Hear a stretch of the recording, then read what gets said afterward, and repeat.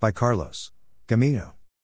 A prenuptial agreement is a legally binding contract that two people sign before they get married. The contract, also called a marital reclassification agreement, is a way for people to opt out of Wisconsin's marital property laws if the couple decides to later get a divorce.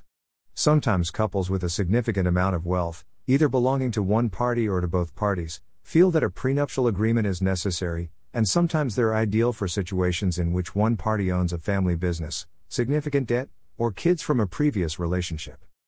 But how will a prenuptial agreement affect your divorce? Divorce with a prenuptial agreement in Wisconsin. Under Wisconsin law, all a couple's assets are supposed to be divided equally when they divorce. However, with a prenuptial agreement in place, those laws don't always apply. In some cases, parts of the prenup supersede, or take precedence over, the law. Sometimes a prenup is completely invalid, too, which means ordinary Wisconsin property division laws apply. The court will look at whether the agreement was fair when the couple signed it, including whether each knew what they were getting into, as well as whether there has been a significant change in circumstances since the couple signed the agreement.